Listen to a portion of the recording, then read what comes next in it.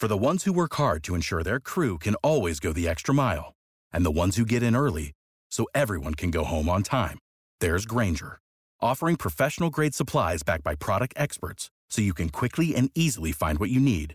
Plus, you can count on access to a committed team ready to go the extra mile for you. Call, click Grainger.com, or just stop by. Grainger, for the ones who get it done.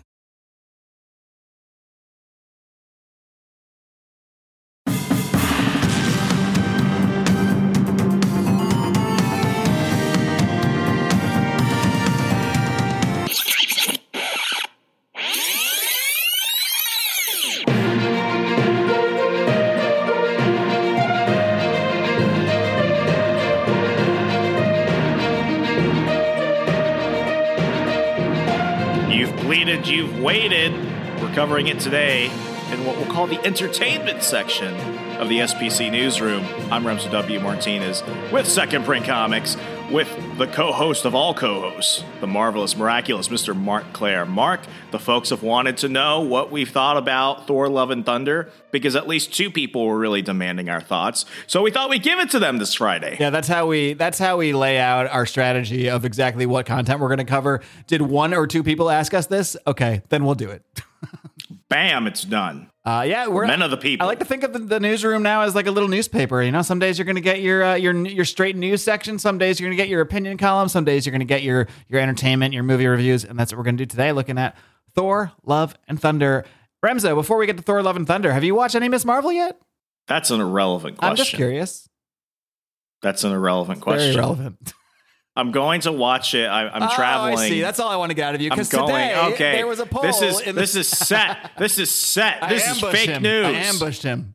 It's the newsroom. Anything can happen. There was someone who posted a poll in our Second Print Comics fan zone, which you can enter if you are a patron of the show, patreon.com/secondprintpod, where you get early access to every single episode, including all of these newsroom episodes, as well as bonus content like Remso Rants, Remso versus the MCU, What Mark Missed, A Case of the Runs, movie reviews. You got my instant reaction to Thor: Love and Thunder, my non-spoiler reaction, but today will be spoiler-filled. I don't even remember what I was talking about. I just got into the promo zone. Oh, yeah. I will watch Ms. Marvel. The poll. Now, someone posted a poll. What was better, Obi-Wan or Ms. Marvel? Remso voted for Obi-Wan, and yet he's never seen Ms. Marvel. I think that's interesting. I don't need to. No, I don't need to. Really hurting your credibility here, Remso. That's all. I am the avatar of all pop culture. I can tell where these things go without even having to really know. I can definitively say if I had to rewatch an entire series of either right now, will not take me 1 second to say Ms. Marvel. Not even 1 second. It's not even a hard decision. I'll put it that way. Wow. I'm not saying it's an amazing show, but I definitely enjoyed watching it far more than Obi-Wan. Well, as Obi-Wan somebody was who painful. It felt like someone was trying to stab me in the eye, but like in a way they're like, but you remember you used to like being stabbed in the eye, didn't you? You used to like being stabbed in the eye. And I'm like, I did, I think, but I don't like this. That's how I felt watching Obi-Wan. It's like someone kicking your puppy. Well, somebody who had to do reviews of both series, which you can go ahead and listen to Mark cover both shows on the Patreon. I'll take your word on that, but I don't know. I'm gonna watch Ms. Marvel. People thought I was boycotting Ms. Marvel. I just don't want you to comment on it without watching. No, I need to, as a man of the people.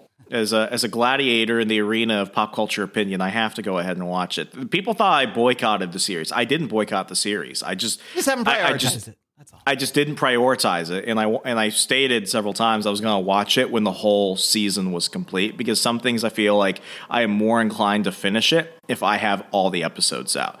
So I'll probably be watching it all since all 6 episodes are out within the next 6 days. I will be interested to hear your open-minded opinion on the show, because my feelings were laid out in the reviews. They are mixed, but I would say I had different feelings at the end than I thought I would have going in. Let's just put it that way. That's all. Well, that's all I'm going to say about that. And speaking of fair, we're a few weeks in. Is it a few weeks? Yeah, we're about a week and a half. Yeah, week 3 of Thor: Love and Thunder. You went ahead and gave a non-spoiler review. So today we're covering the spoilers. So if you haven't seen the film, you should probably pause now, because we're going to get into some shit. We're just jumping straight into it. This is your spoiler warning.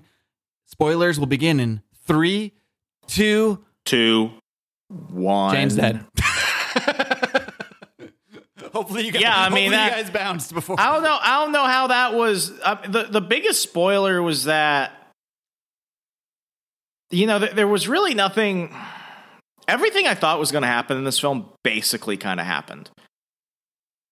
There's not, like I said over in the fan zone that this was a mid-tier Marvel movie, and this is mid-tier by Thor standards. And Thor historically has not had the best franchise amongst the other Marvel MCU titles.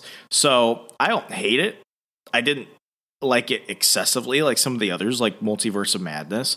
But, you know, it was there. I think we all kind of overestimated Taika Waititi's directing capability, and they kind of let him run a little bit more loose on this. And I think that was kind of a mistake. Yeah, I think they had so much success turning Thor into a comedy character, a largely comedy character. A comedy character who's still powerful and still taken seriously at the right moment, but a comedy character nonetheless in Ragnarok, and they really leaned into that even more, especially in Endgame with Fat Thor, Gaming Thor, all that stuff. And I think they may have just leaned a little too hard here. I think that might be my biggest criticism.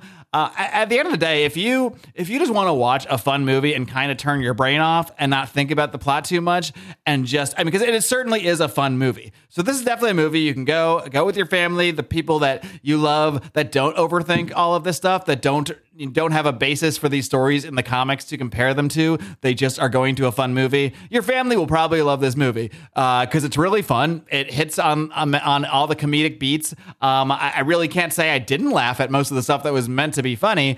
The problem is that doesn't make a great movie to me. That just makes a good time. You know, it makes for a nice evening, a nice evening out, but it doesn't make for a long lasting relationship. And it felt to me that maybe they hit a little too much success with the comedic bent of, say, a Ragnarok, and like you said, just kind of let Taika Waititi go loose here. And I think maybe you can go too loose, because when there's so much comedy and so much lightheartedness, and then we're trying to insert this extremely serious villain who has lost his daughter and now takes vengeance on the gods. I think that's my biggest criticism of this movie. When it comes to gore, this is not really a criticism of Christian Bale. I think he probably did good enough as he could with the material given. We were never really given a reason to take gore incredibly seriously. Really, all we saw him do that was violent was in the very first, in the cold open scene, when you see him, even this scene seemed like it was kind of comedy. You know, he's dying on this planet. We learn he was part of this religion, and then he goes into this garden where he sees his god, and this seemed like a comedy scene too. The god kind of seemed like a joke. He was fucking around, and then Gore takes the Necrosword, kills the god, and becomes Gore, the God Butcher. Presumably, the problem here is we go from that, and the next time we hear about it, we just hear about this distress signal, and we hear the gods are being killed. We never really see or get to feel the gravity of the threat of Gore, the God Butcher. I really think we had to see him. We saw the only person we saw that had. They show a quick montage, and then Sif returns, and I feel like they did Sif dirty. And Sif's not even dead. That's the other thing too. The one time we saw someone that had interacted with Gore, they weren't dead. He didn't even do the job. So, like, if he had killed Sif, I would have been like, oh, okay. Because with Thor's supporting cast, other than his mother, and I'm not even going to count all the many deaths and undeaths of Loki, the Warriors 3, who had a prominent role in the first film, who were prominent in the second film. You barely even see their faces in Thor Ragnarok. And Sif, other than an appearance after Thor the Dark World in Agents of S.H.I.E.L.D., which may or may not be canon, and then... Yeah, my brother's probably gone. A reminder afterwards. It matters. A reminder, especially to Ryan Martinez, if we are to hit $500 a month on Patreon, I will watch and review the entire Agent of S.H.I.E.L.D. series, and I will do it episode by episode, Ryan. So this can happen. You just got to the challenge has been declared. This is a very specific Patreon pitch to one person.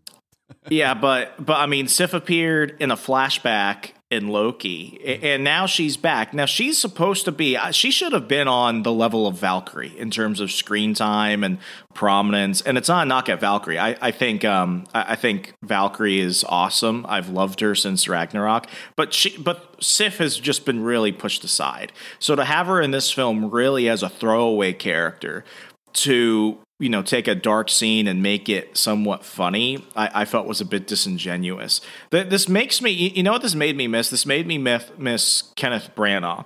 And a lot of people attack the first Thor film for taking itself almost too seriously. But I almost feel like the criticisms of that film don't really hold up the farther Thor has gone into the MCU. And I if think that Thor took itself too seriously, if that, to whatever extent that criticism is valid, then this one didn't take itself seriously enough, I would say. Yeah, because even the stakes, despite some of the criticisms that people had of Ragnarok, even Ragnarok, the stuff that happened in there felt like it mattered. Whereas nothing in this film felt too much like it did. And while, you know, Jane dies, she still comes back, which is canon, which is, you know, found. What are you talking about? She comes back. She well, I mean, she's not. She dies, but she goes to Valhalla. Oh, I see what you're saying. Yeah, like it's not like she's gone. And if we know, we'll probably see her as a Force ghost in a future Thor movie. Exactly. Like, you know, they're still they're still in the game at some point. So I mean, with your criticisms of Christian Bale as Gore, it's not my criticism of Christian Bale as much as it's the writing of the character and what we saw from him. And apparently the original cut of this was 4 hours. And it got down to 2:20 or whatever it is. So there might have been an hour of awesome Gore shit that I just never got to see. The cinematography, like the photos and stuff we saw online, like those moments really pop out in the film. Yeah. Especially when they go into the I don't know what they call it, like the dark multiverse. I was thinking of the Shadow Realm. Yeah, when it gets black and white when we go into a Smashing Pumpkins video. That was shot really well. It felt very Zack Snyder-y. Yeah. So, I mean, cool. with that, in those moments, especially when they're captured by Gore, that was probably my favorite section with Christian Bale. Otherwise, you know, it didn't feel like he was around much. Because he wasn't. I mean, that's the thing. You know, we see his introduction, then we just hear things about him, basically. And then, you know, Thor is on an adventure vacation, basically, for some amount of time with the Guardians of the Galaxy. And then, you know, eventually they get this, this what is it, distress call or something. And Thor goes off to figure out, to figure out what's going on with Gore and everything. And then somewhere in here, like, that's the other thing, too. It's like, okay, so Thor goes back to Asgard on Earth, New Asgard, to warn them that this Gore guy is out there killing gods. So they are all technically gods, I guess, of some kind. So I guess, are all Asgardians gods? I guess. So, the MCU has been really, really bad about differentiating. Yeah, like, what are gods? Are they aliens? Do you like the whole 9 realms thing that is discussed in the first couple Thor films? That almost, like, you could just basically just throw that away at this point. That really doesn't matter. Not only that, but then we have some gods that are apparently just like actual gods, like we know, like Zeus that we see in this movie, who we'll get to that. But then you have other gods like, okay, so how do we jive Icarus as an Eternal with Icarus in Greek mythology? Because Icarus the Eternal is basically a fucking android in the MCU, and it seems Zeus is not that kind of god. And we can't forget Bao, god of Bao buns. Oh yeah, that was funny, but also kind of, yeah, like stuff like that. It hits, but it also takes. That's what's hard about this movie, because like the plot line between Jane having cancer and, you know, the whole thing where her turning into the Mighty Thor actually is killing her human body, which is a story from the comics, and then Gore going around and killing everyone. I mean, this is like heavy shit, and I felt like it never felt as heavy as it should be, because they never really gave it the time to feel that heavy. You know, Gore, we get introduced to him, and then suddenly he's gone on a rampage that we never really see, we just hear about. And then Jane, you know, they hadn't been together in like a bunch of movies, and suddenly she's there with cancer, and yeah, you feel for her, but it's also like, what? Like, you feel like, you know, you guys haven't been a thing for... I think Jane was snapped too. They don't really say it, but she's like, oh, because Thor's like, it's been 8 years. She's like, really? I thought it was 3 or 4. So maybe she was snapped. Maybe that's part of it. And maybe she just came back from the snap. I don't really know. But the idea that, I mean, it really seemed like, and they show us everything. They show us everything to have it make sense. They show us how basically Jane wrote him a note while he was in the dark world, and then, or whatever it may be, and came back and broke up or whatever. And then we get the explanation for what becomes the explanation for why Mjolnir. So basically, Mjolnir is like a museum piece in New Asgard. You just can't say Mjolnir. No, I can't. Mjolnir is this museum piece in New Asgard with all the broken pieces where it was broken by Hela in Ragnarok. And then I guess Jane is dying of cancer. She hears Mjolnir call to her or something, and she goes all the way to New Asgard and looks at it, and then we see some thunder, and then next time we see her, she's fucking Thor, and there's no training wheels, that's the other thing too. We don't really get much. There's a little bit of it, but there's not much of like Jane adjusting to be a Thor. Of Jane, you know, there's the awkwardness of her. That's a Marvel thing. When female side characters suddenly find Disney themselves thing, with powers, it's a Disney It's thing. It's Ray, you know. Yeah, when female characters, particularly side characters, suddenly find themselves with powers, bam. They know how to do everything. They're perfect at everything they're going to do, and they discover new abilities or tools that the actual hero doesn't have. And then the hero immediately concedes that the female counterpart is better. Right. And that, you know, they weren't as... Here again, yeah. We talked about this, you know, before in several forums. This was only brought back by the fact that I think they wanted to elevate Thor's, you know, Jane's mightiness as the mighty Thor to counterbalance the fact that every time she does that, she's dying a little bit. And I think that's one of the things that I will give the Jane story arc a bit of credit for, because you've got like this this thing going on of many heroes. You see a little bit in Eternals and some of the others where it's just like they begrudgingly become heroic and they begrudgingly do heroic things. Whereas Jane knowingly does heroic things because they are heroic. And she does so with the full knowledge that each time she becomes the mighty Thor, that's, you know, that's a bit of her life being taken away as she's already in like that final inch of the wick. So with that, you know, I wouldn't call her necessarily a prime example of the victim's journey. But what I will say was that it was a hero's journey that didn't really matter until the end. And when she does die, it's a sad death, especially when Thor goes over and he's like, "You've already won, Gore. I'm going to spend my last few moments with her." And that is one of those moments where it's like, you know, Jane is genuinely heroic. And that didn't bother me as much. Of all the times that they've done this, nothing upsets me in this film as much as what they did with Pepper Potts at the end of Iron Man 3 and then in Avengers Endgame. What, you mean where she had just extremis powers, then suddenly we never talked about it again? And the one time she's in the rescue armor, she's fighting against Thanos' army. I mean, she should have like flown into a freaking canyon. It took Tony like a whole film to get used to that. We might have seen that in the, you know, off screen in the 5 years. I'm not gonna give it credit. At least we didn't see the fucking Iron Daughter or whatever, the 5-year-old fighting Thanos. I mean, I wouldn't put it past Disney to do this kind of thing. No, I thought the storyline with Jane was done well. I think that was really my favorite running theme of the movie. And I really think Natalie Portman did a fantastic job as Jane. I would have focused more on her for this one. I felt like if you were going to do this probably should have been more screen time, definitely for Christian Bale, but more development time for Natalie Portman's Mighty Thor. Because when she is on, there's a lot of like talking exposition. And I feel like I would have rather of them shown, not told. Whereas if Thor, they spend a lot of time reminding you of where he's been. And it's like, that was done in the beginning of the film. You don't need to constantly remind me.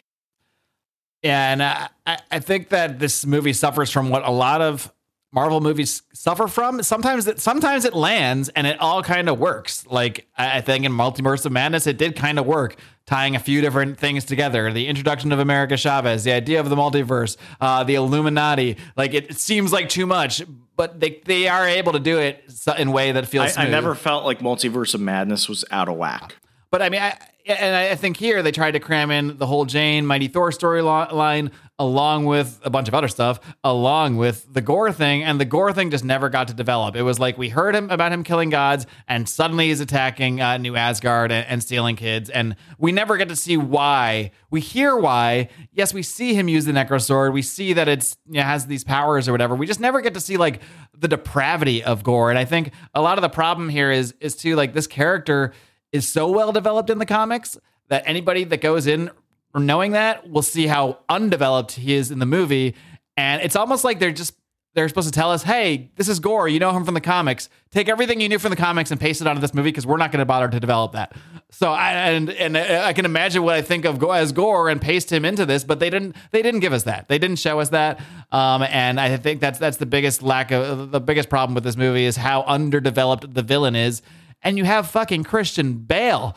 My God, develop that shit. I mean, this is one of the best actors around, and you just didn't give him all that much. I feel like for what they gave him, which again, I don't think it's really Christian Bale's fault, even though he's never seen a Marvel movie before, except for the one where the purple guy is looking for like diamonds or whatever. Yeah. Rocks. But yeah, you get this actor and you just don't give him a lot to do. You don't give him a lot of character development. You don't even give him that many scenes.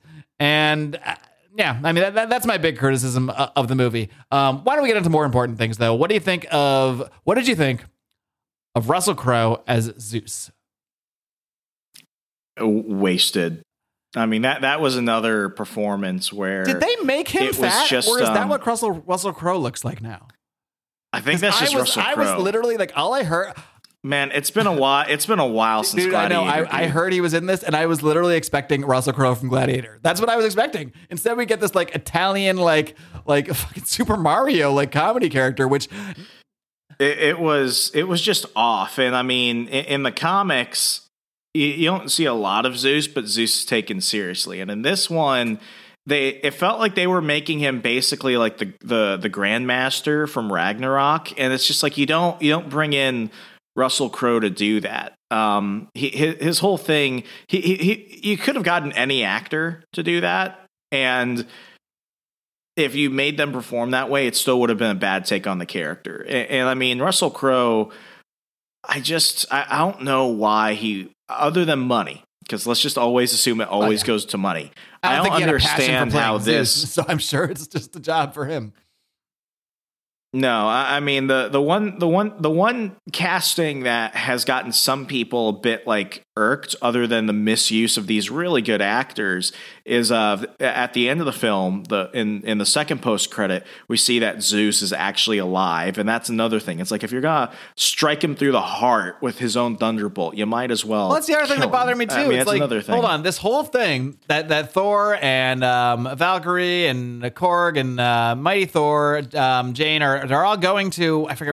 Save big on brunch for mom, all in the Kroger app.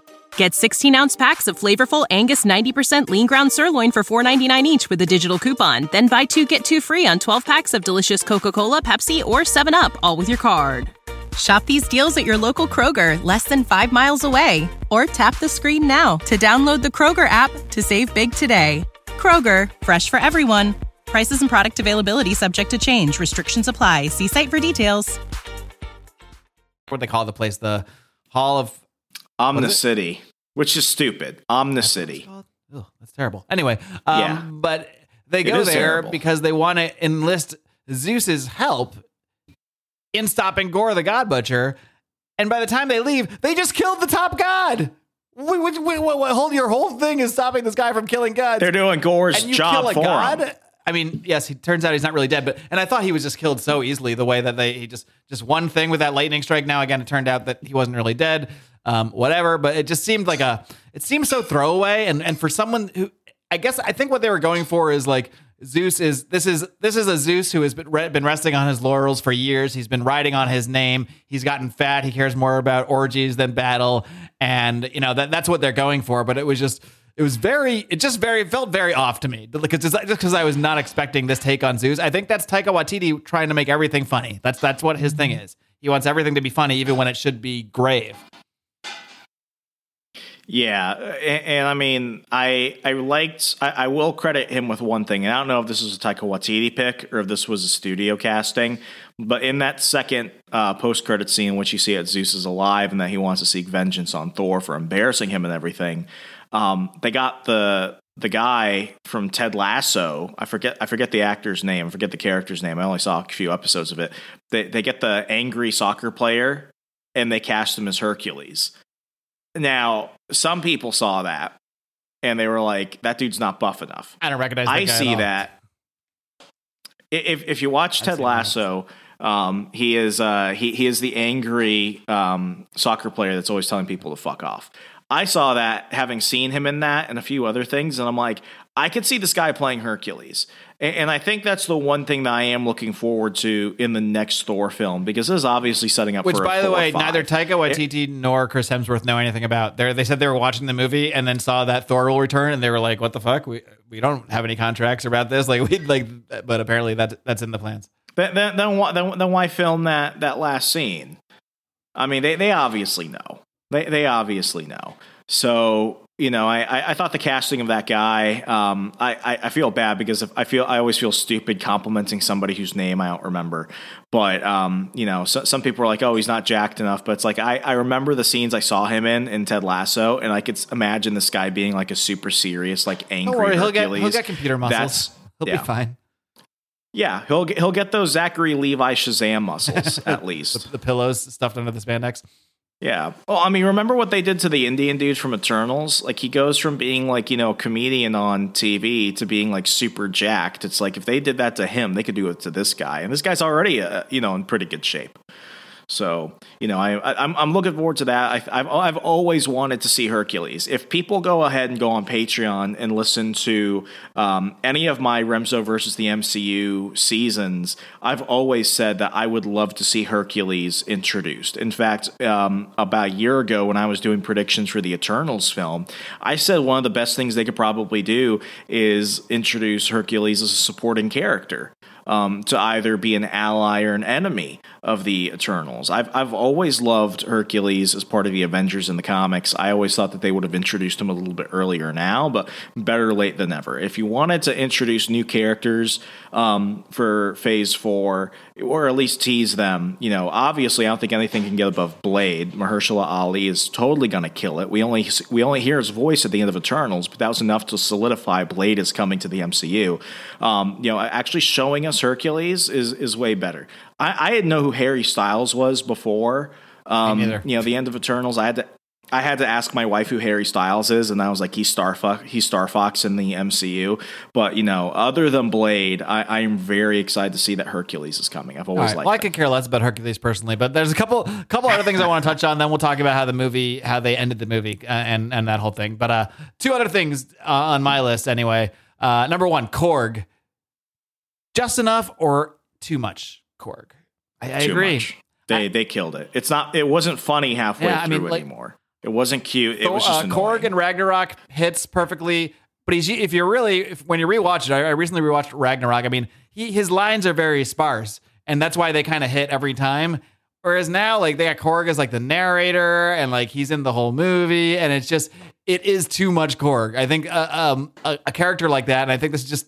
Look, Taika Waititi made himself Korg because he wanted to put himself in the movies. And so I'm sure that is a factor. Now that he has more license and he was so successful with Ragnarok, he can get away with putting more of himself in the movie, essentially. And I love the character of Korg. I think it hits on all cylinders, but it's too much of a good thing. It's like I feel like we had too much Groot, maybe too, not in this, but like, I think we're starting to get that vibe that they're going to go that way with like too much Groot in Guardians too. So characters like that need to have their lines be few and far between because that's how you keep them fresh. But when you make them in the whole movie, it's just too much for me. And then another one, screaming flying goats. What did you think? I loved it. I loved it. I was walking out of the theater. Walt Simonson Thor to me. I was walking out of the theater and I looked at my wife and I was just, she's looking at me. She's like, "What's wrong?" And I'm like, "I need to know the goats are okay." Oh, wait. Yeah, there's another item I want to get your opinion on. What do you think of something you have been critical of in other MCU movies? Basically, you might call it the magic carpeting of inanimate objects. We saw it with Doctor Strange and his and the cape. And now in this movie, we saw it. We see it both with Mjolnir and Stormbreaker, where they both are basically acting sentient, like Thor is, getting all cozy and sentimental with them, and it's all. Do you think that was too much? That was stupid. Yeah, that was absolutely too much. That was stupid. I didn't like it when they introduced that. It's like the hammers, this is coming out of nowhere, and it's only for the sake of comedy. It's like, making Thor into a comedy character. I don't remember who I said this to. Maybe I said it on Twitter, but like, Chris Hemsworth is in the Roger Moore phase of his own franchise. It's like, Thor 1 and 2 is like the Sean Connery era, and then you have Ragnarok, which is like, Roger Moore's Live and Let Die. It's part comedy, it's part action. Now we're full on into like, Moonraker with James Bond in space. Yeah. The fact that Thor is now talking to his hammers is just, it's stupid. Like, you can only cram so much in this film. If you're going to have Bao, the god of bao buns, don't have him talk to his hammers at least. Yeah. And then what did you think of Thor basically imbuing the power of Thor into all these children during that like final battle scene before Gore kind of gets away? But there, he basically, Gore captures the kids, which is an obvious just to lure Thor in there because he wants to get Stormbreaker so that he can use Stormbreaker's Rainbow Bridge powers to open this door to find Eternity, who will grant whoever finds Eternity one wish. Now, I don't know if you were thinking the same thing, but I'm like, wait a minute. If we can just go get one wish from Eternity, this all seems easier than, let's see, collecting Infinity Stones. The whole time travel stuff, Book of Vishanti. Chasing a girl, a teenage lesbian girl across multiple realities to the Book of Vishanti. I mean, this whole time we could have just gone to be the first person to get to Eternity and we just get whatever the fuck. Anyway. Yeah, it's not like it's something they discovered. It's like an open secret that they all knew about, MCU and it's just like this is these Deus Ex Machinas, and literally in this case, what did you think of the use of Eternity here? I gotta say, as much as like I might criticize that it's just another snap your fingers thing, it was cool to see that character visualized in film for the first time. Was he really though? Yeah. I mean, he's just like, you could have gotten the cardboard cutout. Yeah, I mean, you didn't even hear. I don't even think you heard him talk or anything, right?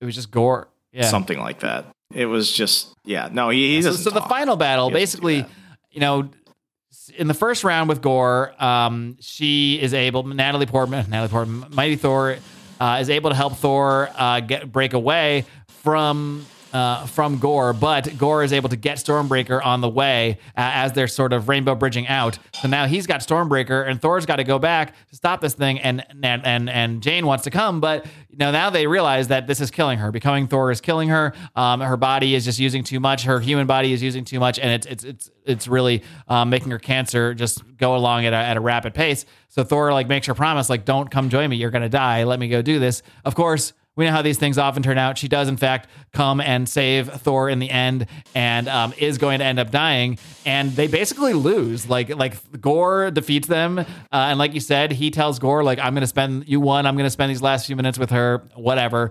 And instead of wishing for all the gods to die, Thor just says one line to him. He says, you needed love. It's not, all this death isn't going to help you. It's love you were looking for. And that's when, Gore, it's kind of that Disney thing of the villain hears the one line. That's the interesting thing I'm seeing about these Disney MCU films lately. They're trying to redeem the villains at the end, every time. They did the same thing with Scarlet Witch. She's a horrible villain the whole time, but then she kind of sees her kids, has a revelation, destroys the Book of Vishanti, and I guess we'll forgive her later, I'm sure, when she appears again. And it seems like they after all, now maybe that's why they didn't show how depraved and horrible Gore was this whole time. They keep trying to make it seem like there's complexity to villainy, but Marvel has always been terrible at that. The only villain I think they actually tried pulling that off with was Thanos.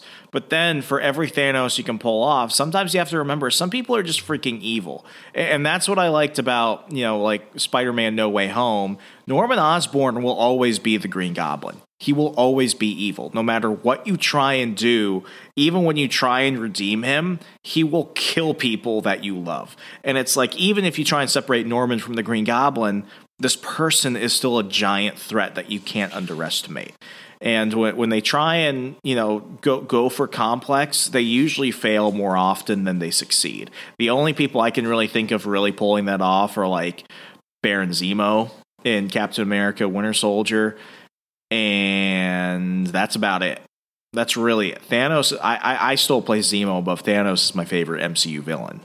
But, they try and do the same thing of Killmonger. And I hate it when people are like, oh, Killmonger's, it's all about perspective. It's like, no, he's not. He's a black supremacist. He's a terrorist and a murderer. He's a racist. He's a bad person. You can try and add complexity to him, but all it does is just show that he is a bad person. Marvel doesn't like showing who bad people are anymore. Yeah, well, I think that it is interesting, too, because now that they actually have villains that could be great villains, because it was the big MCU problem in the beginning that they just had very generic villains. Every villain is like, you got Darren Cross as the Wasp versus Ant-Man. You got, what's his name against Iron Man. It's Abomination against Hulk. It's all just like the mirror bad guy image, very generic, at least in the first round in the early days of the MCU. And now we have these potentially amazing villains. Like, I think that's my biggest disappointment of this film is that they just really dropped the ball with Gore. They had a perfect storyline already written in the comics. They have maybe the perfect actor you could think of to play a character like this. And they just didn't do a lot with it. They just kind of assumed the villainy. And then without even giving us that much to assume, without showing it to us, we get him flip on the dime in the last minute just because Thor said you really need love, and he saw that Thor was with his love and chose love or whatever. I mean, it's fine. It's a Disney twist ending, but I just think for that kind of character progression to happen in 1 second, it's just like just at the last moment he says, "All right," instead of wishing for gods to die. So this is basically what happened. She convinces Gore that no, none of this is going to bring your daughter back, but you could actually bring your daughter back now that you have this one wish. Again, it's like the genie in the thing. It's like a little Disney. Like that's the other thing I don't love about using Eternity this way. That's not Eternity's. This was a giant waste of Eternity. Eternity is this most powerful creature representing all the universe, and they grant a wish like they're the fucking genie. Like that's kind of lame to me, and that's not a use of Eternity ever in the comics. So I didn't love that, and I didn't love that. Just without any character progression. Eternity is ambivalent towards existence in the comics. Eternity doesn't see humanity more than we see ants or germs. Like we know they're there, we just don't care. Yeah. So that's basically how it wraps up. And so Gore does, of course, change his heart, and she's like, well, she's going to be alone. And then Natalie Portman, and there's the theme here because there have been references like Thor possibly wanting to be a dad and things like that. She says, no, he'll take care of him. And okay, that's fine, but hold on. This entire movie, we learned that Gore hates and distrusts gods, blames them for her daughter's death, and then in 1 second of character progression, decides not only am I going to not kill the gods, I'm going to bring my daughter back and have her be raised by a god, the very thing that I've spent this whole movie hating. So that is just... It was just a little too far for me without even seeing the character progression to get there. That being said, that is basically how the movie wraps up, where Thor, now we finally get the title through Korg's narration. They are known as Love and Thunder. Love is the name of the child, of Gore's child that Thor is now raising. And they are now, basically he's doing what he was doing with the Guardians. He's just traveling the galaxy, sort of helping people out. Only he's doing it now with his super-powered laser eye-beamed daughter, Love. What did you think about this ending, Remzo? I could, you can end it now. You can just end the character. I mean, I don't feel like where do you go after this? I feel like if I really thought they were going to start something like really. I thought we were going to get Beta Ray Bill in here somewhere. Yeah, I mean, I felt like while they were going to use this to launch like a brand new era of Thor, I felt like this was more of like an epilogue in the same way No Way Home was to Endgame than it was starting something new. I genuinely saw that and I was like, you know what? If you want to bow tie this franchise, this is how you do it. Just end it here, because if this is what you're going to give us and it's drastically lower than what the expectations were, I still don't hate it. But what would really bother me is if you think this is what we want more of, and it isn't. Yeah, I guess so. I'm okay with them. I'm okay with Thor's arc ending, on a lighter note than like Iron Man's. It's not like they're gonna kill him, but this is you can end it now. Yeah. Well, apparently they're not going to, because they did tell us again that Thor will return, and we got a teaser in the post credits, like Remzo mentioned, where it seems that Hercules has been tasked by his father Zeus to avenge himself and go after Thor. I think it was Thor, and I think they kind of like implied that it was like a war against heroes. Like, yeah, superheroes. So maybe in that general. will be in. There is gods and humans has been a big thing in this phase 4 between the Eternals. Now it's been confusing because it's different every time. The Eternals, the gods we see here, the gods in Moon Knight. Now, supposedly in Moon Knight, there was originally a line in there about them having to deal with gore. So this is supposed to be at the same time. I wish they did that because it would have like added more gravity and more interconnectivity to this stuff. But yeah, we didn't get any references to any of those gods here too. Although we do see the Panther god, I think, in that one scene of all the gods, as well as like all these Egyptian gods. So they are tying those gods in together. What's confusing is how like the Eternals fits into this, because now were the Eternals posing as some of the gods, or were they just making up gods? I mean, it's very, because look, there's Athena, who's an Eternal, but then there's Zeus. But in the mythology, these are all interacting characters. So is Zeus a real god interacting with these? I mean, whatever. I don't think I'm supposed to overthink this, but this just follows the biggest criticism of Phase 4. It doesn't take itself too seriously. When it does, it fails. Nothing feels too connected, and they're starting to run up into, to errors in their own continuity. Yeah, indeed. So why don't we wrap this up with some scores? How are you going to grade this thing? And maybe give a guess, if not an exact number. It's not that long ago that we ranked all of the MCU movies, so I'm not going to ask you to break it down scientifically, but where would you see inserting this in your list? I'm going to give this, let's do a score out of 5. Wait, why are we doing giving out of this 5? film We do everything out of 10. How are we suddenly doing things out of 5? Out of 10. Okay, I'm going to give this a 5.5 out of 10. Like, I don't hate it. That sounds like you hate it. I think we have very different ideas about what these things. If I hate it, I'm giving it more like That's an F. You're giving it an F. I gave Eternals an F. I'm giving this a D+. Wow. That sounds like you hate it. Okay, so I'll give it like a 6 if we're gonna do that. But like I would put this in like the lower 20s. Wow. I mean, this is not. Well, that's the end of the list. This is not. The list ends in the lower 20s. I mean, you can rank it that level. I mean, depending how I stack it, it's either in the late teens or early 20s. But it's not. It's not touching. It's not touching. 1 through 15. Yeah. Like, it's just. Man, on our bench is our list is so deep. On my list, I had Guardians 2 as my number 15. And I definitely wouldn't put this above that. Let's see, like Avengers, Ant-Man and the Wasp. It might be in Ant-Man and the Wasp territory. I would put it like right there. I'd put it above Captain Marvel, for sure. and under Ant-Man quite obviously. and the Wasp. I'd watch that. To me, I'll tell you once it's definitely above, just because it is fun. I will say, despite our criticisms, I mean, it's fun. The comedy mostly does hit, and the movie flies. So it's not like it's an easy watch. So I could definitely see this as like a background watch movie I can just toss on anytime. I think I definitely liked it more than Ant-Man. Obviously, both original Thor movies, Thor and Thor: The Dark World. It's better than Iron Man 2. It's better than Eternals. It's better than Captain Marvel. It's better than Far From Home. Whew. And then things get iffy. Yeah, and then it's a question, I think. So it would probably rank in my mid to late teens, I would say, on first analysis. Definitely not as high. Definitely higher than the first two for me, but nowhere near Ragnarok, which just it hit the comedy and the sort of the seriousness in the right way in Ragnarok. And here I think they utilized too much comedy in favor of, at the expense of the seriousness of it. Yeah. Oh yeah, a number. I think that's. I think that's 7. That's like a C. Yeah, 7. Okay. Yeah. No, that's about it, Remzo. What else are we going to be reviewing soon? What other movies, or what's the next thing? Because there's not actually. I was looking. There's not a ton of MCU. Oh, coming. Black Adam. I'm done with the MCU for this year in terms of like excitement. Is the only thing left, and then the Guardians Christmas special. Unless there's something I'm missing, I don't think there's any more movies. I think that's it. Like, I think Marvel has run its course for 2022. Other than those Disney Plus specials and the show that's coming up, I am all in for Black Adam, which comes out in October, and Shazam: A Fury of the Gods shortly after that. I think where Marvel has taken a lot of goodwill from Far From Home coming out at the end of 2021 through 2022, and the Multiverse of Madness, Thor and Ms. Marvel and some of the other stuff, even with the issues that people are already having of She-Hulk right now. I think Marvel has kind of soured that goodwill, and DC is going to come up and pick up the pieces. So. All right, well, time will tell, and you can rest assured that Remzo and I will be bringing you all the news and all of our thoughts on those movies and everything else that comes out in the comic book world right here every Friday on the SPC Newsroom. Tell your friends, share with your friends. If you are listening to the Second Print Comics podcast on the North-South Connection, which means you wouldn't even be hearing this show there, so I don't know why I'm telling you. But anyway, this show does not appear on the North-South Connection feed.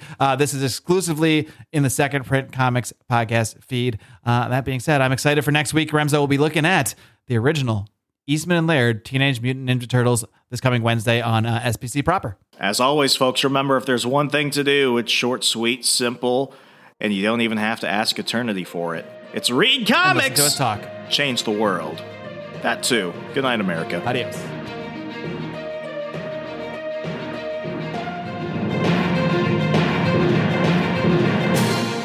Be sure to leave the show a 5-star rating and review, and support the crew at patreon.com/secondprintpod.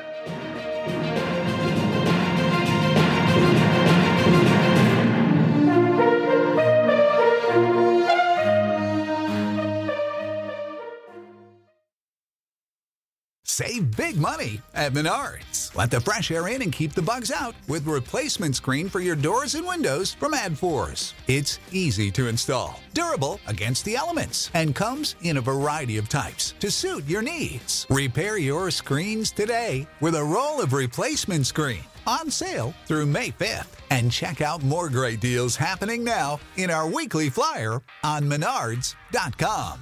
Save big money at Menards. Prescription products require completion of an online medication consultation with an independent healthcare provider through the LifeMD platform and are only available if prescribed. Subscription required. Individual results may vary. Additional restrictions apply at lifemd.com. Read all warnings before using GLP-1s. Side effects may include a risk of thyroid C-cell tumors. Do not use GLP-1s if you or your family have a history of thyroid cancer. If you've struggled for years to lose weight and have given up hope, did you know you can now access GLP-1 prescription medications through LifeMD? LifeMD is now offering eligible patients online access to GLP-1s, the breakthrough prescription medication that can help you lose body fat and weight. Listen to what people are saying. You just take your shot. It doesn't feel like you're on a diet. What I wasn't expecting it to do was to shut off the food noise. This was life-altering, and if I can do it, I feel like anybody can do it. And here's the best part. Your insurance may cover 100% of the cost of your medication. So go to TryLifeMD.com to have your eligibility checked right now. Get started today at TryLifeMD.com. That's TryLifeMD.com.